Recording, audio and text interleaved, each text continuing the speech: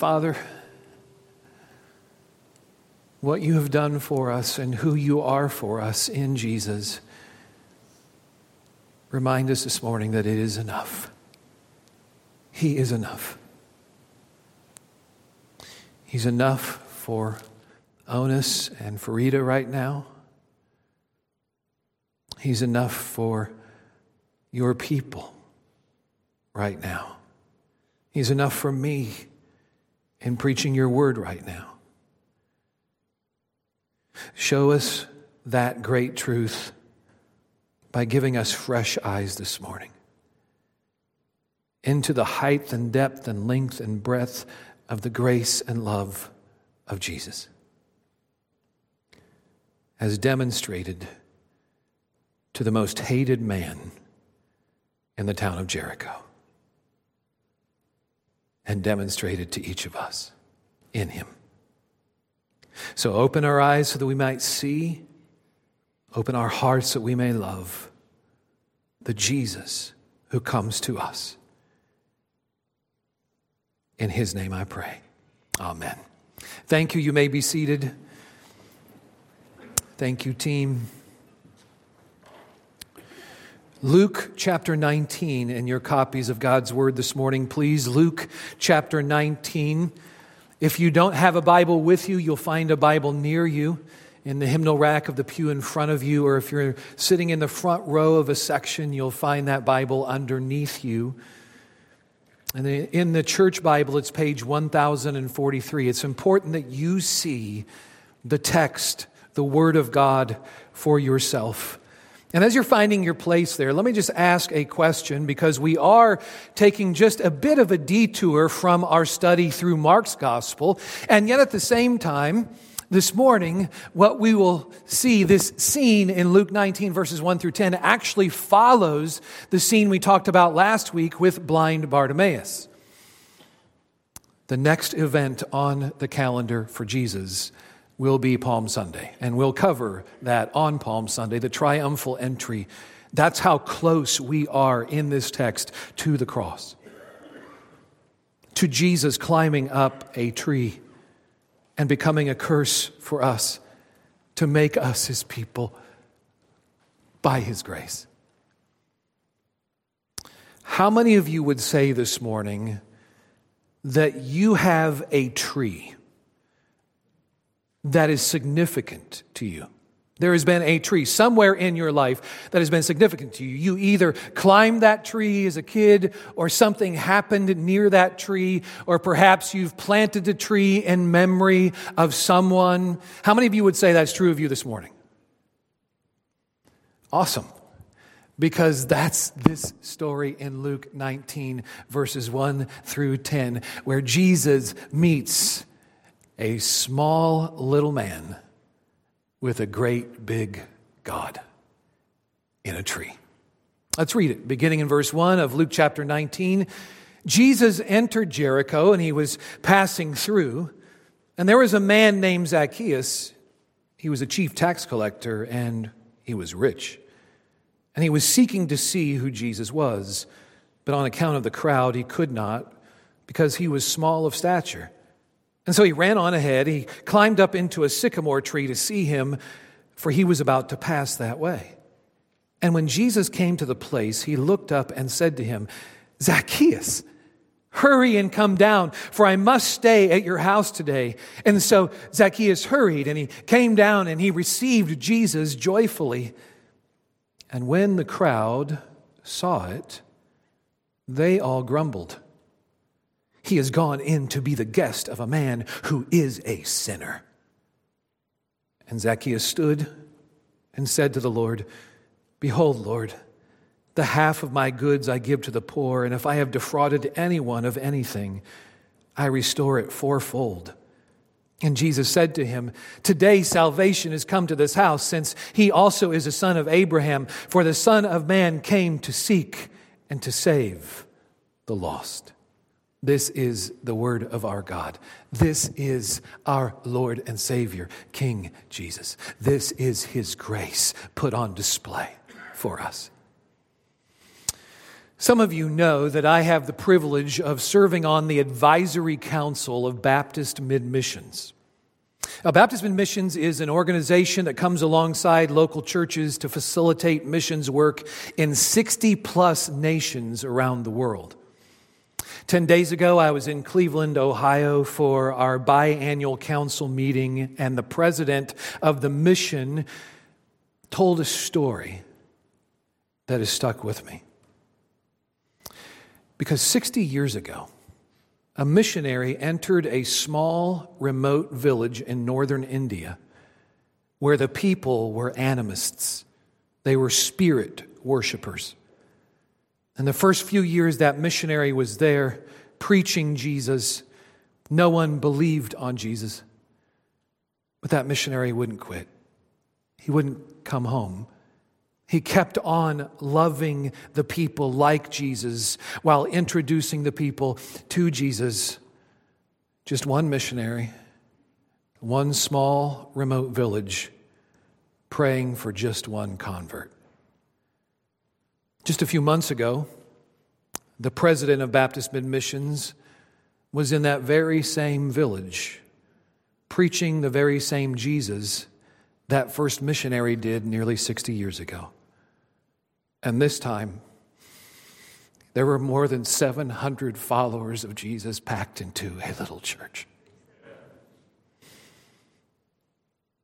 700 believers. Jesus changes everything. And that's the big idea of this text in Luke 19, verses 1 through 10. When Jesus pursues you with His grace and saves you by His grace, everything changes because of that grace. Salvation isn't about you adding Jesus to your life. It's about Jesus transforming your life from the inside out. That's why 2 Corinthians 5 verse 17 says that if anyone is in Christ, he is a new creation. The old is gone and the new is come. You're instantly new. You're totally new. You're eternally new because Jesus changes anything. Is that true for you? Is that your story? If it is, then Luke 19 and this story is a call for you to live out that brand new life in a real way, a radical way, like how you respond when you've wronged someone and how far you're willing to go to make things right, even when it's costly to you. And then if you aren't a follower of Jesus, let me just say, we are so glad that you are here this morning because you too fit into this story. As this scene opens, we're introduced to a man who does not know Jesus and does not believe on Jesus, although he's intrigued by Jesus as Jesus is passing through his hometown of Jericho. And that's significant, because Jesus is passing through Jericho on his way to Jerusalem to die at Passover. The cross is just a week away now for Jesus. And so what we talked about last week right here in this room during this time, that as Jesus is leaving Jericho, he gives new eyes to a blind man named Bartimaeus. But this is where skeptics say that the Bible contains errors. They say there is a discrepancy here. And so it can't be inspired by God, because Mark and Luke get all mixed up when they talk about the timing of the events of Jesus and Bartimaeus and then Jesus and Zacchaeus in Jericho. So, can I take a moment to explain this? Please say yes, because I worked hard on this week. Okay. Yeah, all right. So there seems to be a discrepancy here. Because if you look at Luke 18, verse 35, just a few verses above where we have read this morning, Luke tells us that Jesus is approaching Jericho when he encounters Bartimaeus. But if you remember back to last week in Mark chapter 10, Mark says that Jesus is leaving Jericho when he heals Bartimaeus. So what's up? Is there a discrepancy in the Bible? Is the Bible trustworthy or is it not trustworthy? Are Mark and Luke mixed up guys?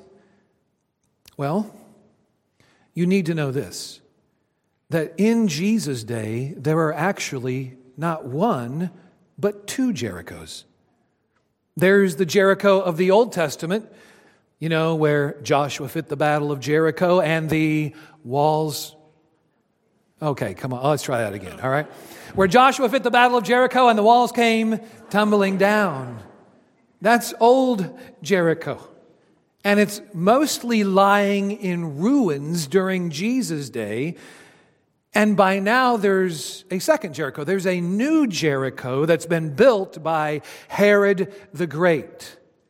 And it has served as his winter vacation home in southern Israel at the northern end of the Dead Sea there.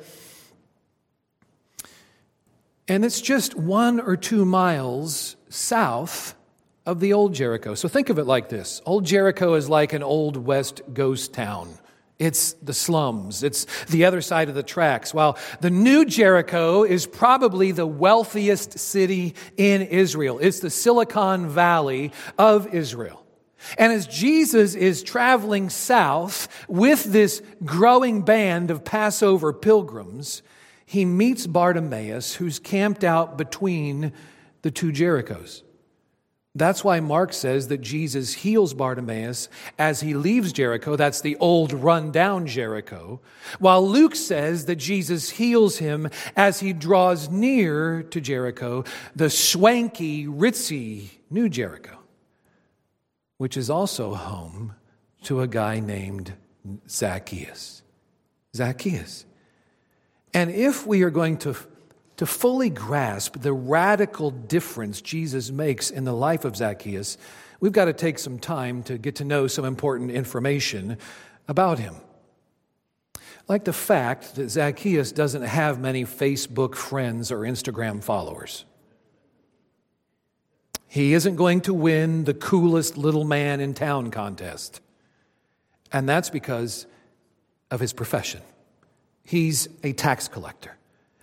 But notice here that he isn't just your normal everyday tax collector. He's the arche telonis, which is Greek for the chief of tax collectors. So he's the top tax collector in this region, and he wants to see Jesus. Now, the text doesn't tell us why he wants to see Jesus. Is it that his conscience is troubling him? Is it just plain old curiosity that's getting the best of him? Or is it that he considers Jesus a kind of celebrity, and as one of the most powerful men in Jericho, he probably should meet this Jesus?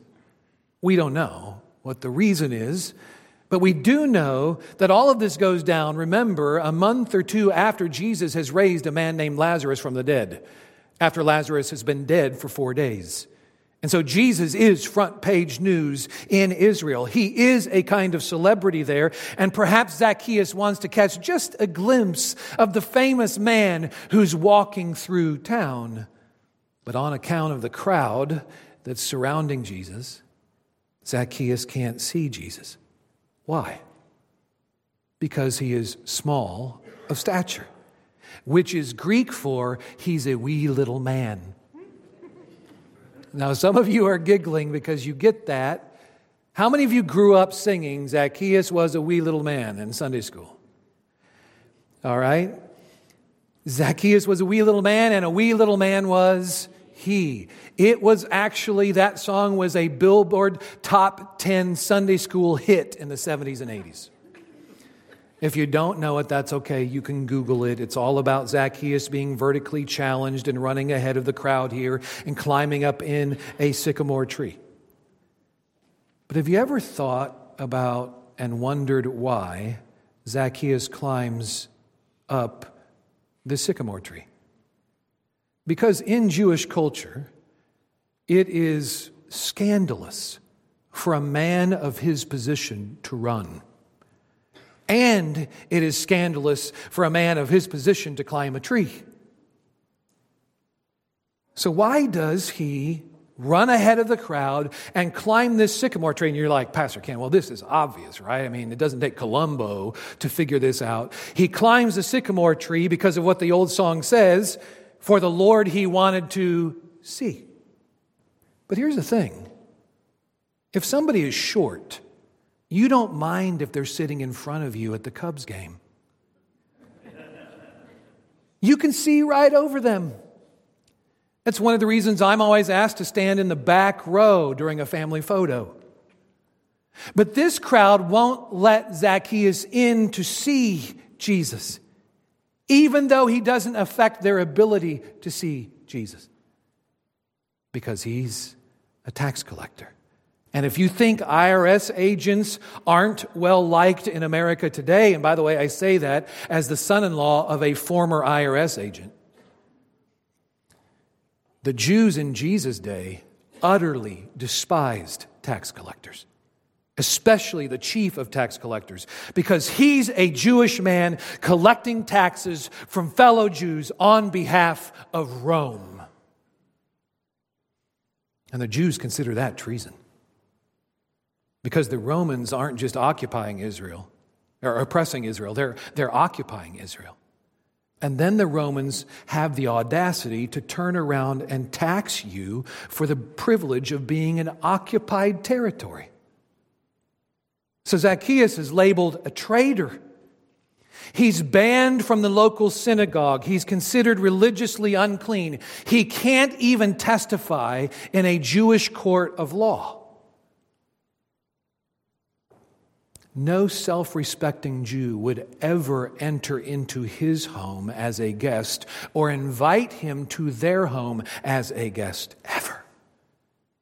Because he isn't just a traitor. He's an embezzler, an extortioner, a swindler. Because the Romans don't charge the Jews a simple flat tax. Instead, they tell tax collectors, this is how much you're required to collect, and anything you get beyond and above that, you get to keep. And when Zacchaeus collects the taxes, probably up to 50% goes into his own pockets, even if that's coming from his neighbors or his friends or his old elementary school teachers, even his grandma. And then Rome gives Zacchaeus a squad of soldiers so the force is with him. Think about that one, all right? And if the people refuse to comply, soldiers have permission to beat those people into submission or to execute them. And because he's the chief tax collector, he gets a cut of every dollar his minions collect. It isn't just a Ponzi scheme, it's government-sanctioned, organized crime.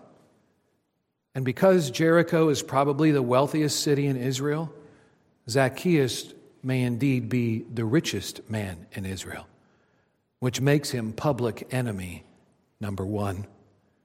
And so when he's trying to press through the crowd to see Jesus, nobody lets him in. Nobody budges. Zacchaeus has no reason to be near Jesus or to see Jesus, because if anyone's beyond the reach of Jesus and his grace, it's him.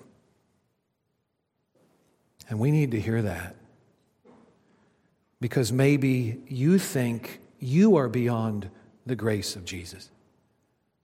Or maybe you think someone you know is beyond the grace of Jesus. Maybe you know a Zacchaeus, someone who would get your vote for least likely to ever come to Jesus. And you find yourself applying a little bit of Disney theology to that person. How many of you have seen the film Frozen? How many of you remember the song Fixer Upper? He's a bit of a fixer-upper. Remember that? There is a little line in there that gives us some Disney theology. It goes like this: we're not saying you can change him, because people don't really change. Obviously, Frozen needs to meet Jesus. Maybe you've never met Jesus because you see a reflection of Zacchaeus when you look in the mirror. Maybe you've hurt those closest to you. Maybe you've betrayed a spouse or cut off your relationship with your mom and dad. Maybe you've been ticking off your coworkers or your neighbors. You're curious about Jesus, but you find yourself thinking there is no way the grace of Jesus could ever reach me. Other people, maybe, but I've gone too far. I've done too much for way too long. Zacchaeus is here to show you that's not true. Because when Jericho's most hated man is hiding in the branches of a sycamore tree, Jesus stops right at his tree. And then Jesus blows his cover. Zacchaeus! And I think probably a hush instantly falls over the crowd, and they're like, finally somebody's going to call this guy out and shut this guy down and tell this guy off. It's about time somebody stood up to this thief. But Jesus is not stopping at Zacchaeus' tree to bring the hammer down on him. Jesus is stopping at Zacchaeus' tree to bring grace to him. Because even though they've never met, notice, Jesus knows Zacchaeus' name. You ever thought about that? You ever thought that he knows your name and my name too? You ever thought about we can't hide from Jesus like Zacchaeus can't hide from Jesus? We can't be anonymous with Jesus. Before we know him, he knows us. And he knows everything about us. Even right here in this scene when he says, Zacchaeus, hurry up, come down. We're going home to your house. I'm going to stay with you today. And I can just picture the crowd saying, whoa, wait, Jesus, rewind here. Let's try this over again. Do you know what you're doing? Do you know what you're saying? Do you know who he is? He's a tax collector. He's a cheat. He's a thief. He's jacked up, Jesus. And you're inviting yourself over to his home to hang out with him. And I can just imagine the people giving Jesus the side eye. Because what Jesus has just said and done is offensive to them. It's scandalous to them. Every Jew would have picked up on that, because in those days, to go to someone's house and share a meal with them meant that you were publicly declaring your love for them by openly accepting them. But Jesus knows that. Jesus knows all of that. And he knows everything about Zacchaeus when he says that. He knows where Zacchaeus has been. He knows what Zacchaeus has done. And he knows whom Zacchaeus will be when grace gets a hold of him. And that's why Jesus invites himself over to Zacchaeus' house. I can picture the scene. As soon as Zacchaeus shimmies down that sycamore tree trunk and his feet hit the ground, I can just imagine Jesus putting his arm around Zacchaeus and saying, Zacchaeus, don't let the stairs bother you. Don't let the whispers bother you. I'm here for you and with you, and I will walk alongside of you all the way home. You know how Jesus can do that? Because he will climb up a tree and take the scorn and take the shame and take the sin and take the stares and take the whispers for Zacchaeus. The only reason Zacchaeus can come down off that tree is because Jesus will climb up a tree. And then he will walk home with us. As by his grace, he has saved us. And that's what he does with Zacchaeus here. And I think probably as soon as Jesus puts his arm around Zacchaeus and begins to walk towards Zacchaeus' home, people are like, I'm not going. I'm not going anywhere near Zacchaeus or his house. Maybe even some of the disciples kind of fade into the background here, and everybody's watching now from a distance as Jesus enters that front door with Zacchaeus. And that's when the townspeople roll their eyes and they say, I can't believe what I'm seeing. Jesus invites himself into the home of the worst sinner and the biggest loser. Now, our children weren't very old when we taught them that they were never to do what Jesus just did. They were never to invite themselves over to someone else's house. Any parents, you teach your children that? Isn't it funny how children come pre-programmed with that desire to invite themselves over to someone's house? And so you spend a lot of time teaching them. You don't do that. It's imposing. You're presuming upon others. But Jesus does that because he's not being insensitive or intrusive. He's being redemptive. And if you're a believer in Jesus, that's what Jesus has done with you. He has come to you. He has stopped by your tree. He's called you out by name. And he said, I want a relationship with you. I'm making myself at home with you today. And maybe you're like, but Pastor Ken, that's not how it went down with me. I became a Christian by coming to Jesus. Yes. Just like Zacchaeus here. When he climbs down out of his tree, he comes to Jesus. Notice the text says, he comes to Jesus, he receives Jesus joyfully because Jesus came to him. Because Jesus called out his name. Because Jesus initiated that relationship with him. And the same is true for each of us. Jesus is always the initiator in this relationship. That's why Hebrews chapter 12, verse 2 says that he's the author and finisher of our faith. He's the beginning and the end of our faith. That's why salvation is always and all of grace. That's why when Jesus moves into your life, everything changes. Now for some of us, we professed faith in Jesus as a young child. And so our story is going to be a bit different than Zacchaeus' story. We weren't cheating people and stealing from people. We weren't sleeping around. We weren't addicted to alcohol or drugs. Jesus didn't save us out of those things. Instead, Jesus saved us from those things. So while the details of Zacchaeus' conversion may be different than ours, the effects will be the same as ours. Because the same grace that saves you changes you and transforms you. And the order there is important.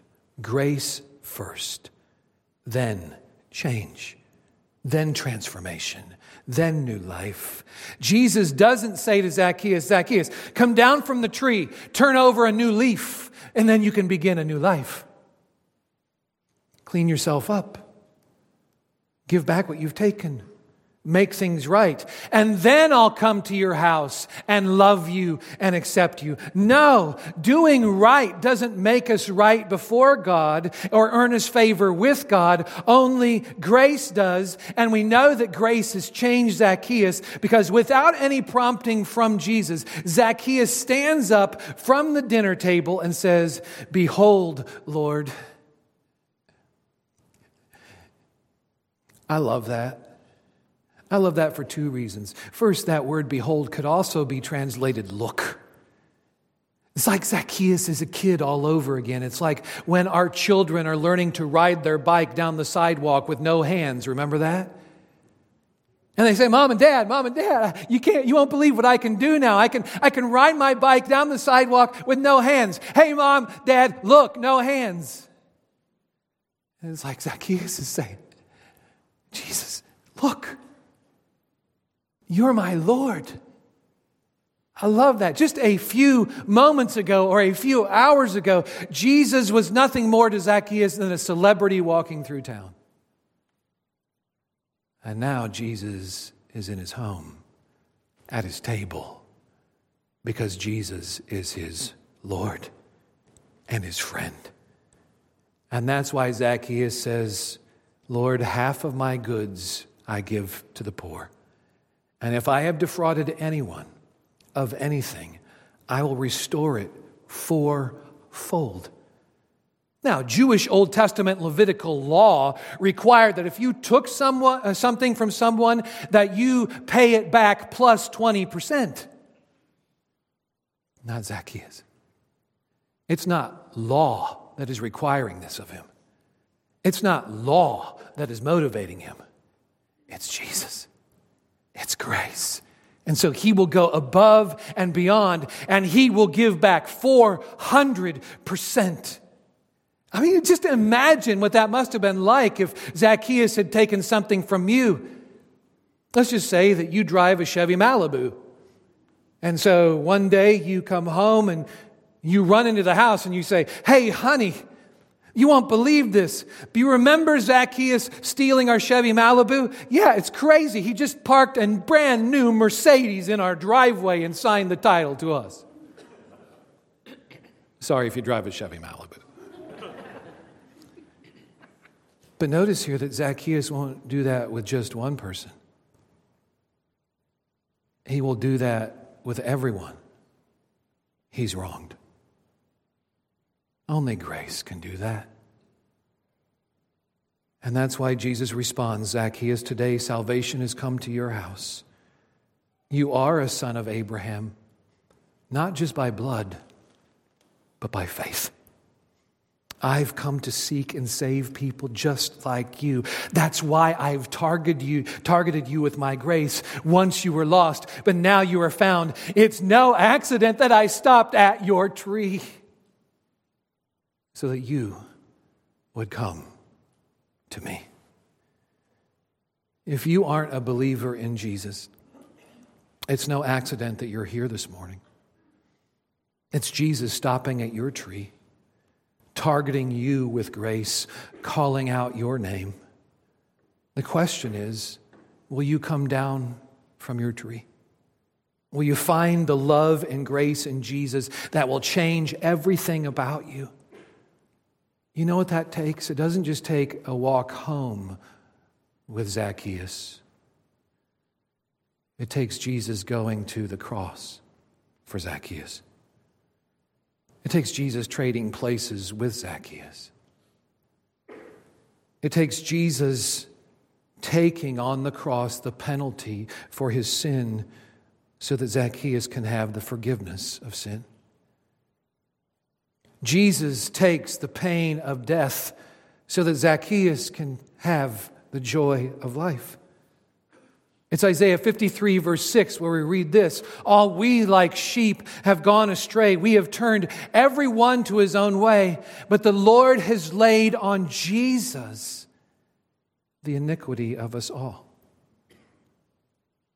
Jesus pays with his life to bring Zacchaeus down from that tree, to enable Zacchaeus to come to him in faith and to be saved from his sins and to be given a brand new life forever. It costs Jesus everything to make Zacchaeus a new man. The same is true for us. That's why Ephesians 2 verses 8 and 9, I'm always quoting these to you. It is by grace that you have been saved through faith. It is of grace that you have been saved through faith. And this is not your own doing. It is the gift of God. It is not of works, lest any of us should boast. So will you? Will you come to the one who's targeted you with his grace, who's not only come to your tree, but has climbed up your tree to die? Right now, will you trust him? Because when you do, There are two takeaways here from this text for you. First, see the massive power of Jesus' grace. Don't underestimate that power. Don't underestimate the power of Jesus' grace. His grace is big enough and strong enough to transform the worst of sinners into the holiest of saints. So where are you questioning that this morning? The power of Jesus' grace. Is it to change you? Is it to transform you? Or is it someone near to you or close to you, someone you know? School teachers. Who's that student in your class? You're like, I'm not sure God could ever save him. Who's that coworker? Who's that friend? Who's that extended family member that everyone else has given up on?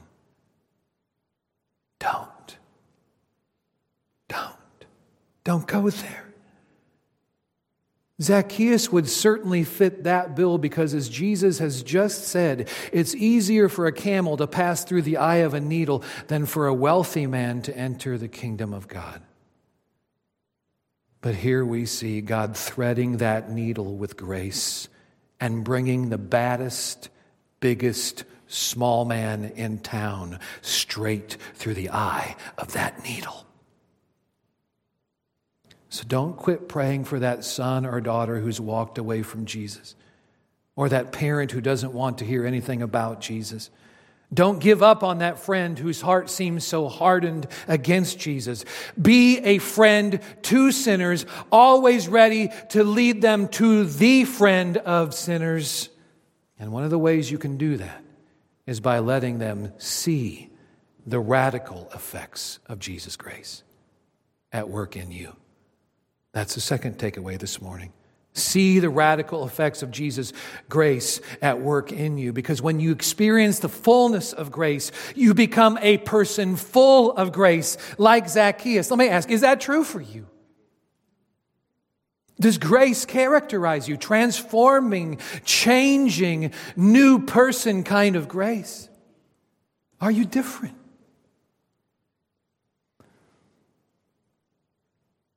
Are there wrongs this morning that you need to make right? Maybe it's something you've said about your spouse or done to your spouse. Young people, teenagers, maybe it's something you've said to your parents. You know, maybe you've never stolen someone's stuff, but you've stolen their reputation by slandering them or gossiping about them. Or maybe you're holding a grudge against someone without forgiving them. They need to pay for what they've done. Maybe you're more like the crowd than you are like Zacchaeus. What wrong is God putting his finger upon this morning that you need to make right?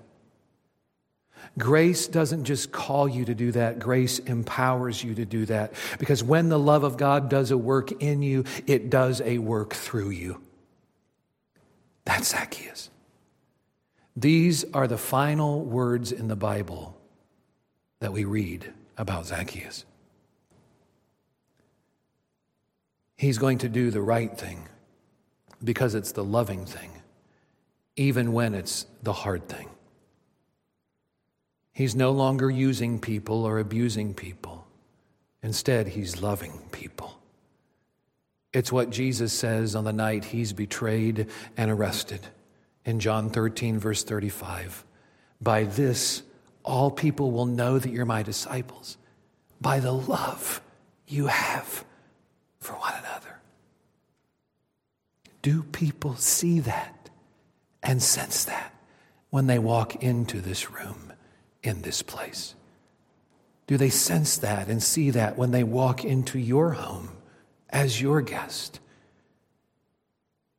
The only way you can be loving like Jesus and to do the love of Jesus is that Jesus changes everything by changing you. That's why Jesus says in 2 Corinthians 12, verse 9, that my grace is sufficient for you, for my strength is made perfect in your weakness. So be who you are in Jesus. It's always by his grace and for his glory that Jesus changes everything. Amen. Father, may you take your word, may you use it to transform us, change us, make us who you would have us to be, always by your grace and for your glory. So can I ask you right now, are you a follower of Jesus? If not, would you become a follower of Jesus this morning? Right where you are, you can cry out in faith, pleading the blood of Jesus as the substitute and the sacrifice for your sins. Will you trust him? Will you come to him as he's stopping by your tree right now and calling out your name? Would you believe on Jesus? And if you are a Christian, you living out that new life, that changed life, that transformed life. What is it that God has put his finger on this morning saying, what you've done and what you're doing is wrong, and you need to make that right? Would you? His grace is enough to empower you. In Jesus' name, amen.